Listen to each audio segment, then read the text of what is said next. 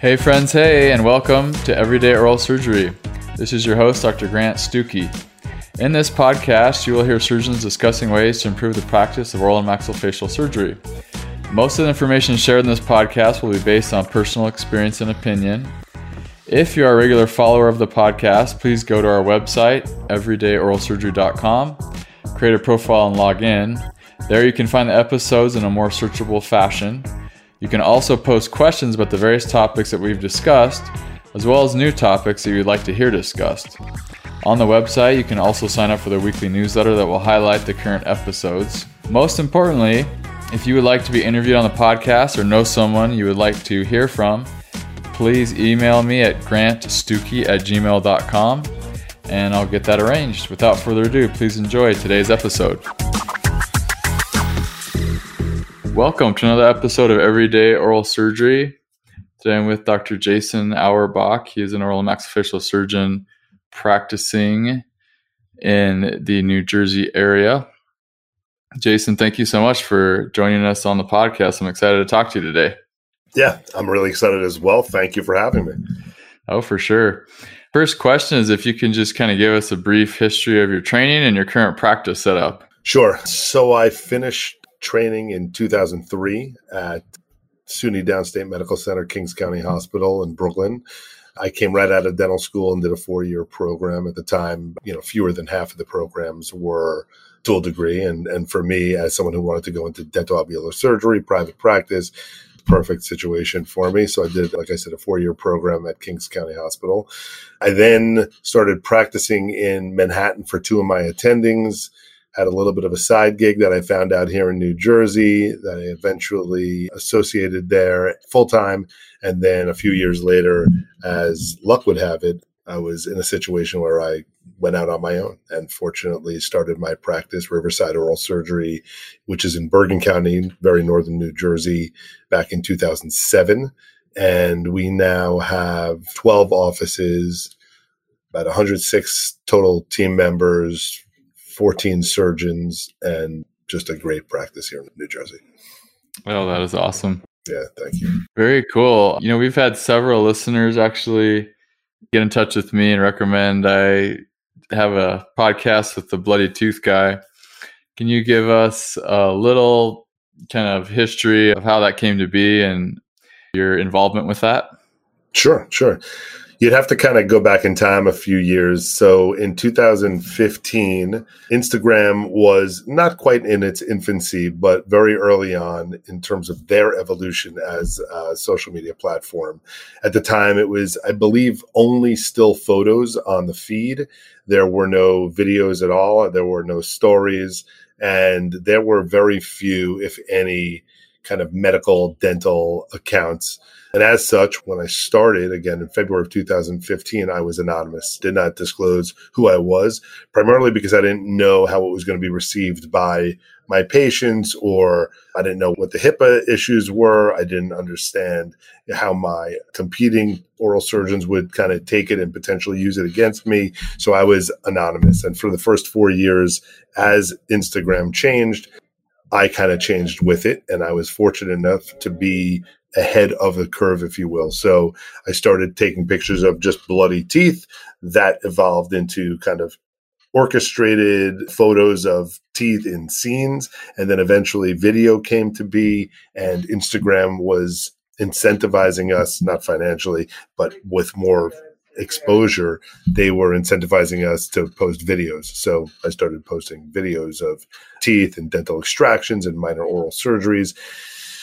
And over time, it became almost like an educational content platform. And so many people across the world, I have a tremendous number of followers across the entire globe, were learning from me, learning how to do exodontia, wisdom tooth extraction, dental implants, minor pathology, just the stuff that we all in private practice oral surgery do. Again, it never was my thought that that's where this would be today, but it's evolved that way and it's been great. Yeah, that's incredible. Looks like I'm looking at your profile here. Looks like you have 181,000 followers. That's amazing. And it's all organic. Not one follower ever paid for it, nothing like that.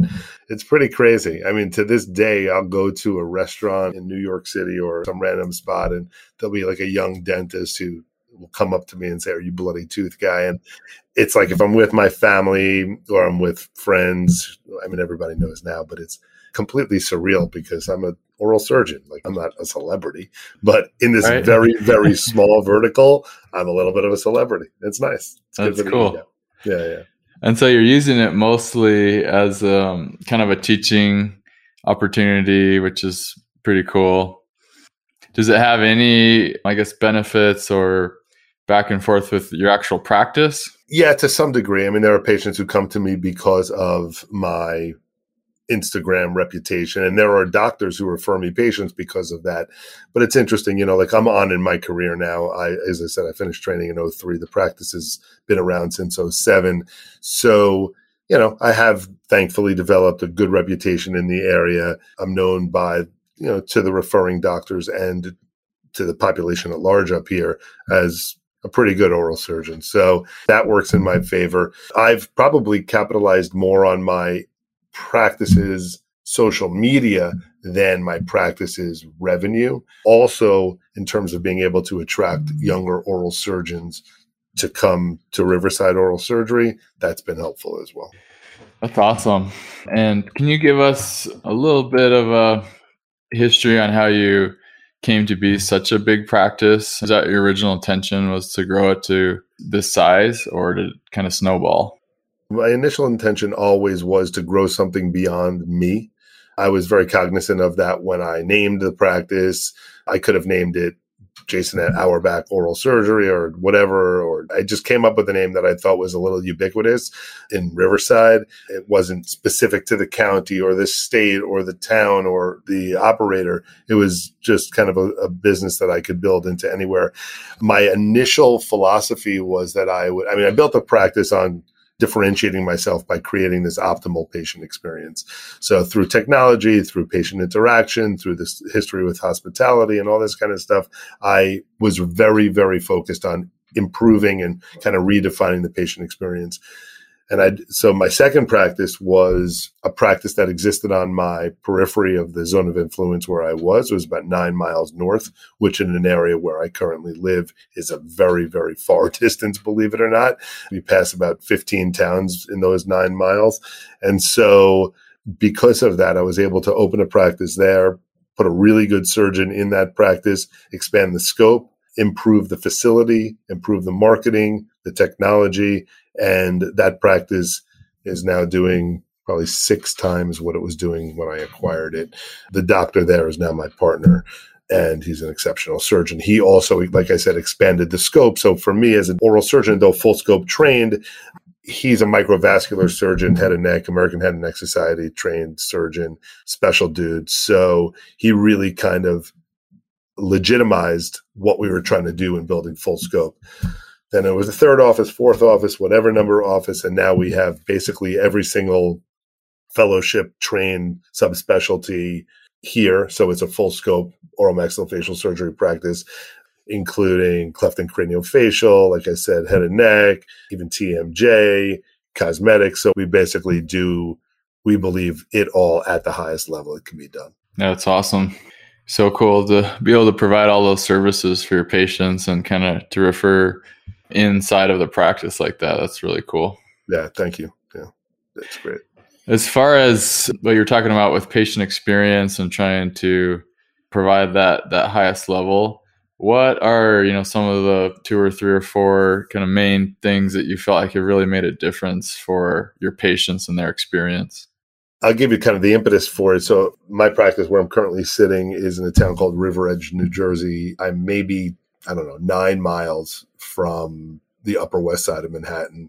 And as such, we have a pretty sophisticated patient base, patients who pretty affluent overall and have experiences in life that are at a high level. So, and given that, the typical state of healthcare at that time, or the oral surgery practice, was kind of an antiquated office, like a sliding window, which we've all kind of gone back to a little bit of the protection, but it was a very doctor closed off from the patient. And what I did was I opened up that experience. Again, we're talking about 15 years ago, everything open air, everything very inviting, very spa-like, always kind of trying to come up with like the newer, not ostentatious, subtle, mellow, but to create the right vibe. Everything from the music to the scent in the office, to the colors, to the fact that there's nothing dental displayed in my office, was designed with the mindset that you're going to come here and you're going to have, as and I use the word optimal in a way that, like, because no one wants to be in an oral surgery place, right? So if you're going to have oral surgery, what's the best case scenario? And so literally every decision I make, from the quality of the toilet paper to the quality of the bone graft material I use, is designed with the concept that what will give us the best outcome, or what will be most palatable to the patient. I mean, really, I'm that crazy. That's awesome. Sounds like it's working, and I assume your patients are having a good experience, and sounds pretty low stress, despite the nature of the job. Yeah. Well, I think we all, I kind of liken it sometimes too, and maybe this is like, maybe I shouldn't really speak so behind the scenes, but you go to Disney World and all the chaos is occurring underneath the streets. When you're above ground, everything is Disney. Here, it's like, yes, it looks like everything is beautifully orchestrated and everything. It's because all of the little craziness that's going on behind the scenes. It's really that way. So my team does an excellent job manifesting what my vision really is. Very, very cool.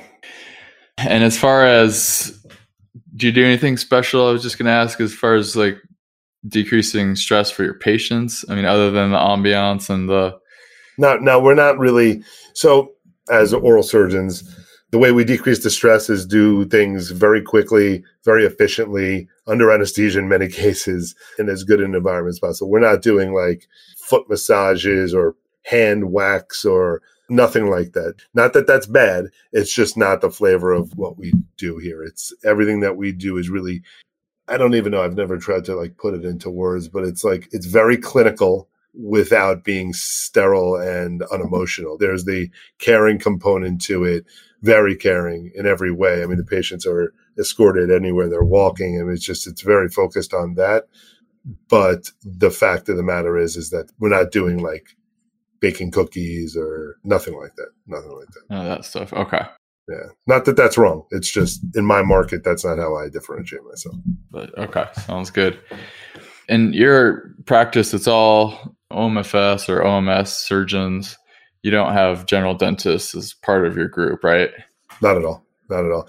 So we are, and pridefully say that, we're still doctor owned and operated and run, and I'm the founder, and I guess the CEO, managing partner, whatever you want to call me. And, we have a strong infrastructure. We've built an infrastructure kind of behind the scenes. I have a COO. I have a director of HR and someone under her. I have a director of marketing, and I have a, revenue cycle management team and all of that. But, we still are, despite the fact of the interest in DSOs and private equity and investment bankers and things like that, we're still totally commercially financed, totally owned by us.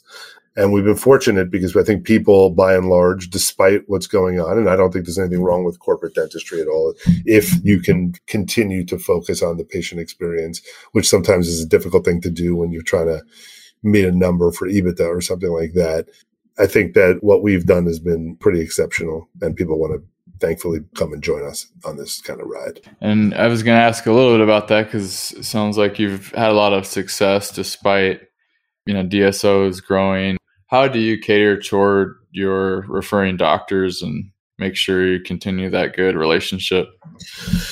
There are a zillion things that we do in terms of referral management. Well, the number two most important things, I think, are availability and communication, right? So if you're a general dentist, you want to know that your patient is being, I don't want to put words in their mouth, but I'm assuming you want your patient to be treated well, respectfully, properly, great outcomes, patient comes back to you. You want to be able to be treated quickly, and you want honesty and transparency. So literally, I pick up the phone, I call a doctor after I see a patient. Certainly if it's a doctor I've never seen from or don't see much from, or recent pickup or recent decrease in referrals, that's what I do. And any of the new surgeons, they have guidance from me in terms of what I think is best. And they all are brilliant themselves, so they know exactly what to do. It's communication, pick up the phone, text a guy. That's really what it comes down to. There are a lot of consultants out there, and there are a lot of groups out there that are going to tell you what to do. And yes, things have changed given the world, given social media, given people's attention spans. But basic human communication is a forever thing, and it's totally sometimes neglected. And that's where part of where we shine. Yeah, it goes a long way. A lot of our guests on our podcast have talked about this, but it's good to hear it. And the way you're saying it, it's just so huge for your referring docs to know they can text you directly, that it's quick communication. It's not painful and going through, 10 other people before they get to talk to you, that type of a thing. As far as young doctors, because we have a lot of dental students and residents who listen to this podcast, they make up the majority of our listeners. What advice do you have for some of these younger doctors who are trying to decide, what to do with their career and how to be successful from the business standpoint? It's interesting. I think that when I look back at my career, a lot is kind of looked at, obviously, in retrospect. Things kind of happen to you that define or that help you determine which way you're going to go. I always feel, and it's going to sound a little bit cliche, but your passion chooses you. You don't choose your passion. You can't go into a bar or restaurant or anywhere where you would meet somebody and find another human being, someone that you would want to talk to or hang out with or whatever it is, because you're choosing that that's what you want to do. That person is attractive, and I don't mean just in the physical sense, but that person attracts you because of some kind of unknown thing, right? Whatever you call it. And it's the same thing with passions in professional life. I found myself loving exodontia in dental school. I was very fortunate to have found that. I may not have had I not had a clinical instructor who believed in me or who was willing to go on a limb, maybe it would never have felt right to me, or maybe I would never have been exposed to it. And then I was very, very lucky to find people through my career who were willing to help me either in residency, get into residency, find jobs afterwards, whatever it was. So I think I guess that I'm all tangential right here on my thinking, but I think that the right way to look at it is do as much as you can, experience, and this is a life premise as well, experience as much as you can. And only once you experience a lot can you really understand what's interesting to you. A lot of people are like, I do really well in dental school. I'm going to be an oral surgeon or an orthodontist. Those two things are so completely different. And just because both of us did well enough in dental school to be able to make the choice where we want to end up, there's never, in my opinion, if you're a surgeon type, you're a guy who or a woman who wants to see a problem, go in, fix a problem, move on, and use your hands to do that. Obviously your brain as well, but you're actually fixing a problem. Or are you somebody who likes to kind of think in a more of an abstract way, have longer term relationships? You want to wear a little tie and pants and stuff like that, as opposed to whatever it is that describes you and what fulfills you and who you are. That's the direction you should go. It shouldn't be based or predicated on I can make more money here or do that. You can make a lot of money doing any kind of dentistry. So if you're motivated by money and financial success, which you shouldn't be, not to say it's not important, you can be successful, but you have to really love what you do. And the only way to know that you're going to love what you do is to do a lot of different things. So that's what I would say. Do things, a lot of different things. That's a good point. I think there's a lot of hesitancy for, young residents to pick something. They think, a lot of it is there's too much permanence and it's hard to change course once you've kind of jumped on a train. And so our listeners of the podcast, there's a lot who will email me and say, well, what do you think about, corporate dentistry or owning my own thing or starting from scratch or buying some other guy out? And it's hard to say, from my standpoint, what's the best situation for them. But I think what you're saying is important. I think it's really good to try different things, certainly shadow different things, talk to a lot of people, and maybe your decision to start from scratch right out of residency will be something that you just learn from and you don't do permanently, and you end up going a different direction. Right. I mean, look, the fact is, part of the beauty of like oral maxillofacial surgery is the number of different roads you can travel and the different kind of ways you can be fulfilled. If you want to do a lot of OR stuff, if you want to do no OR stuff, if you want to do only cosmetics and you're willing to take the time and fight the fights or move into areas where you don't have to fight the fights, that's up to you. And nothing is permanent. It's funny. Like I'm sure your generation listens to this guy, Gary V, right? So VaynerMedia, he speaks about like macro patients and like all this stuff. I'm 48 years old. This is not BS. I still don't know really kind of what I want to do. My professional life has evolved substantially over the years. So I have the benefit of hindsight to be able to say, like, if you would have asked me when I was 29 coming out of residency or 32 starting Riverside, where I would be at this point in my life, I would have had no ability to predict it. Not that it was beyond my imagination, but like, you don't know what's going to happen. You don't know what opportunities are going to be presented. You don't know what failures you're going to have to go through, or obstacles, physical or psychological or economical or whatever it is. I mean, I have teenage daughters, and I used to talk about how entitled they were and how easy they had it and all this kind of stuff. And then you put them in a position where they just had to go through COVID. I mean, I guess we're kind of still going through COVID, whatever. They've had to deal with that. And then the anxiety associated with the FOMO of social media, knowing where all your friends are at all the time or whatever. There's a lot that this generation has had to endure that I don't think I would have been so happy with dealing with. Again, more tangential thought. The fact is that I think that the opportunities are endless. Nothing is permanent. You can shift at any moment. And I think one thing that the younger generation, like the people at your audience and my audience, has over my generation is kind of the understanding that you only live once and that you have an opportunity to enjoy and should enjoy. My generation, very focused on like, put your head down, work as hard as you can, don't take off any vacation, miss your family's things because work is more important. Work is the essential thing. And we missed stuff. I mean, I'm obviously speaking about myself. We missed stuff. So I think you guys, I don't know what, I think you told me how old you were. The point is that there's a lot of opportunity. Everybody's in a really good spot. Yeah, totally agree. And I just love that attitude that you have and that advice to try it as much as you can.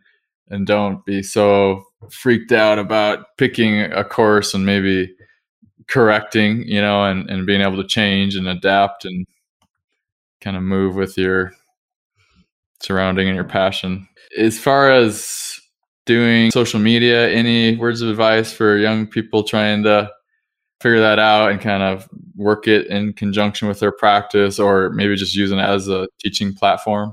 Yeah, so I speak to this a lot. Like I do a lot of talking on this kind of thing.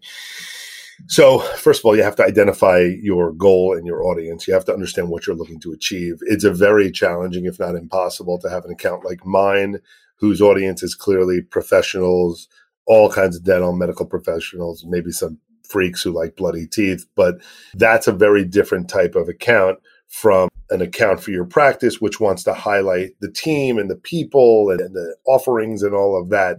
And to try to make that one thing is, I think, a mistake. You can use one against the other to help both, but I don't think that being everything to everyone is the answer. I also think that trying to emulate other accounts ultimately becomes clearly inauthentic and will not yield a real following, right? So I think you have to differentiate what is great about you and why. And there will be people who like you and people who don't like you. Just like real life, your audience will come to you if it's designed to come to you. And if not, sorry, it's just kind of the natural way of the world. But I think you have to be an individual and something special. I mean, if you look at the specific oral surgery accounts, Forget the dental stuff. But if you're looking specifically at oral surgery and you look at Ben Johnson, PNW OMS, he does something very different than I do, and he does it better. He does what he does better than what I do. I think I do what I do better than what he does. I'm not talking about our hands or surgical skills. I'm talking about the way we manage our accounts. It's the same thing like Surgical Gourmet, who is also an incredible chef in addition to being a brilliant oral surgeon, and shows both sides of that. And then if you look at Amarillo Oral Surgery, those guys down there, they've got like basically a TV show on this social media channel. So everybody's got their own little kind of thing. And I mean, everyone who's successful in the game has their own kind of little thing. So that's what it is. Yeah. But take home messages, be authentic, do your own thing, try not to. Yeah. What's different about you? If you're going to post the same stuff, listen, I respect when you're young and you're trying to figure it out and you think this works or whatever. But I'm often asked in DMs on Instagram, like, how do I get more followers or whatever it is? It's really like, if you're posting the same thing that I'm posting, you'll get to a certain point because there are enough people out there who want to look at it, but you're not going to attract new audience. You got to do something that's different. You like that guy Bentist, right? Like, obviously much bigger than I am on a national scale right now. The Bentist has got like millions of followers on TikTok. He's on some dancing show on TV. I don't personally like, I shouldn't say this, but whatever. I don't necessarily agree with everything he does or says, but I respect his game, right? He's a hustler. He clearly is tapped into something. He understands what it is to attract people. It's the same thing like Mike Appa, right? Michael Appa, cosmetic dentist, New York City, Dubai, LA. He's brought the whole kind of lifestyle into the dental world. Or Swole DDS, right? Guy's great. He's lifting really heavy shit, excuse my language. And he's, really unbelievable. I'm always concerned he's going to injure himself. And he's doing dentistry. So like what I'm saying is that the accounts that stand out in my brain are not copycat accounts. They're all individual personalities. And that's basically what it is. Got it. Okay. Well, that's been really helpful. I think a lot of our listeners will benefit from hearing that. We do definitely have a contingency of older surgeons who, it's kind of an awkward thing to try to figure out social media and link it to your practice and deal with it. But there's lots of good companies and people who can assist you with that. I say respectfully, I don't know if I agree with that, because I think that the companies that are out there to help you improve your social media are basically looking to sell you packages of stuff to put on your social media account. I don't want to rip everyone because I don't clearly know everyone who's in that business.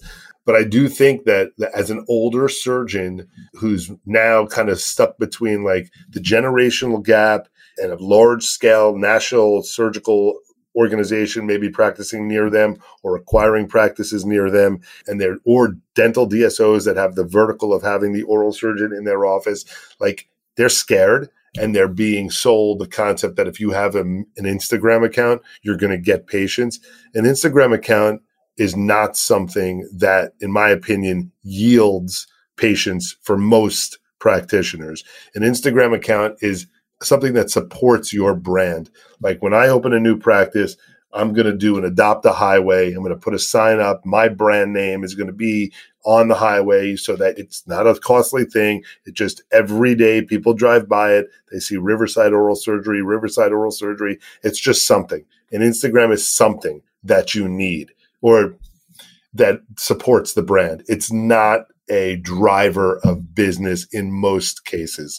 And so I would kind of speak to my colleagues who are many of whom my age and older who don't really understand the game. If you post graphics of like happy Thanksgiving, happy Memorial Day, happy Pride Month, happy this, happy that, whatever, that is not doing anything for you. You'll get no engagement. It's nothing. And you're being sold a bill of goods if you're buying that kind of, in my opinion, if you're buying that kind of stuff. The stuff that works for practices are what makes your business and your practice different.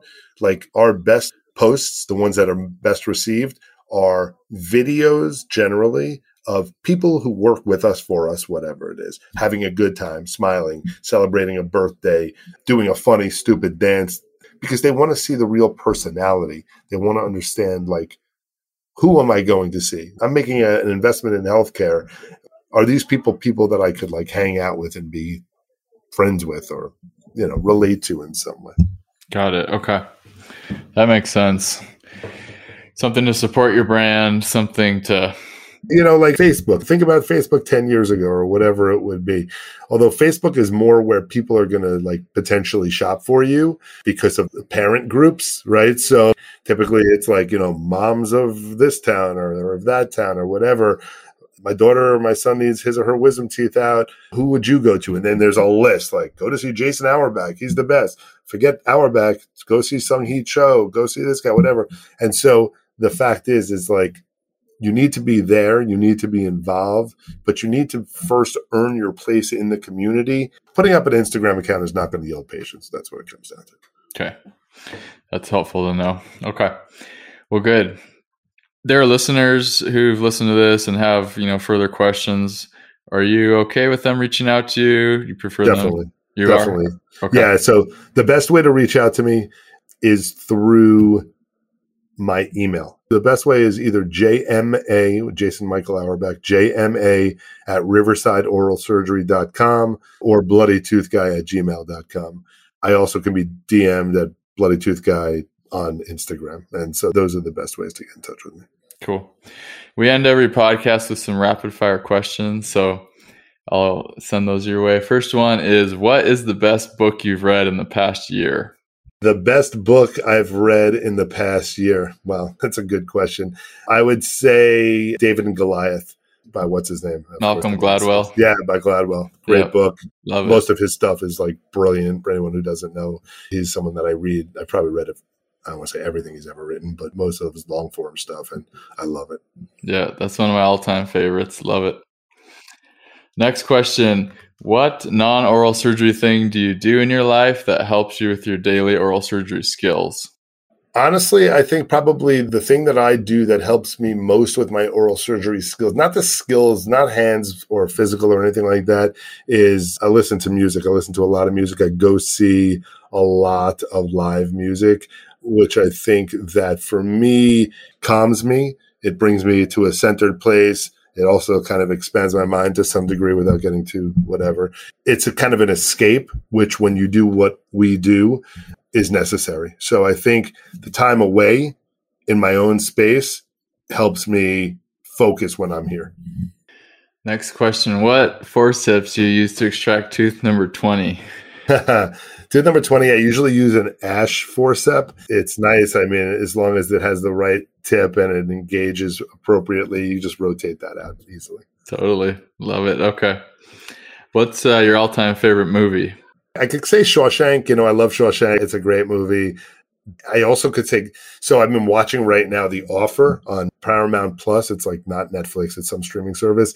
The Offer is about the making of The Godfather. And The Godfather to me is like, lives as like an all-time, probably among my favorite. I have probably 30 favorite movies. Yeah. So let's go with Godfather because it's the best movie of all time. Love it. Okay. Sounds good. Last question. What is your favorite quote? I like that whole Teddy Roosevelt thing about, it's not the critic that counts. There's a whole like soliloquy he's got on that. It's brilliant. You should listen to it. It's great. But it's my high school yearbook quote. It's a time you enjoy wasting isn't wasted time. And so, I mean, if you could just kind of be with yourself or the people you love and having a good time, that's really where the good life is. Right. So that's what I'll go with. Okay. That sounds great. Jason, thank you so much for being gracious enough to take your time and kind of talk to me and our listeners. I really appreciate it. No trouble. Let me say one thing only because I want to do like a little plug, which is not my nature, but I'm going to do a little plug if it's okay with you. Is it okay with you? Yes. All right. So anyone who knows me knows like I am really like very, like I mentioned the toilet paper and the things, like I am crazy attention to detail. About a year and a half ago, a guy named Hasib reached out to me. Hasib runs a company called TBS Instruments, TBS Dental. We collaborated on surgical instrumentation for the general dentist or young surgeon who can actually have like a surgical kit that gives them the majority of the things that they would need to do minor dental alveolar surgery and exodontia. So I would say look out for that. It's coming from TBS Dental. We had a great response to our pre-order. That was a few weeks ago. tbsdental.com or TBS Instruments on Instagram. I promise you, they are exceptionally well made, well designed, and very, very sexy instruments. That's it. And I thank you for allowing me to say that stuff because it's true, but it's nice. Thank you. Yeah, that's awesome. What a great thing to be available. That's really, really cool. All right, Jason, you're the man. Thanks for your time. I appreciate it. No trouble. Anything you ever need, just give me a shout. Sounds good. Thanks. Okay, good. Take care. Bye. Bye. Thank you for listening to this episode of Everyday Oral Surgery. For more information on these podcasts, please visit everydayoralsurgery.com. I would love it if you would also connect with us on Instagram and Facebook through our Everyday Oral Surgery pages. Also, if you are an oral and maxillofacial surgeon and would like to be on this podcast, please email me at grantstuckey@gmail.com, or you can text or call me at 720-441-6059. If you have any topics that you'd like to hear discussed on this podcast or feedback on certain episodes that have already aired, also please call or email me.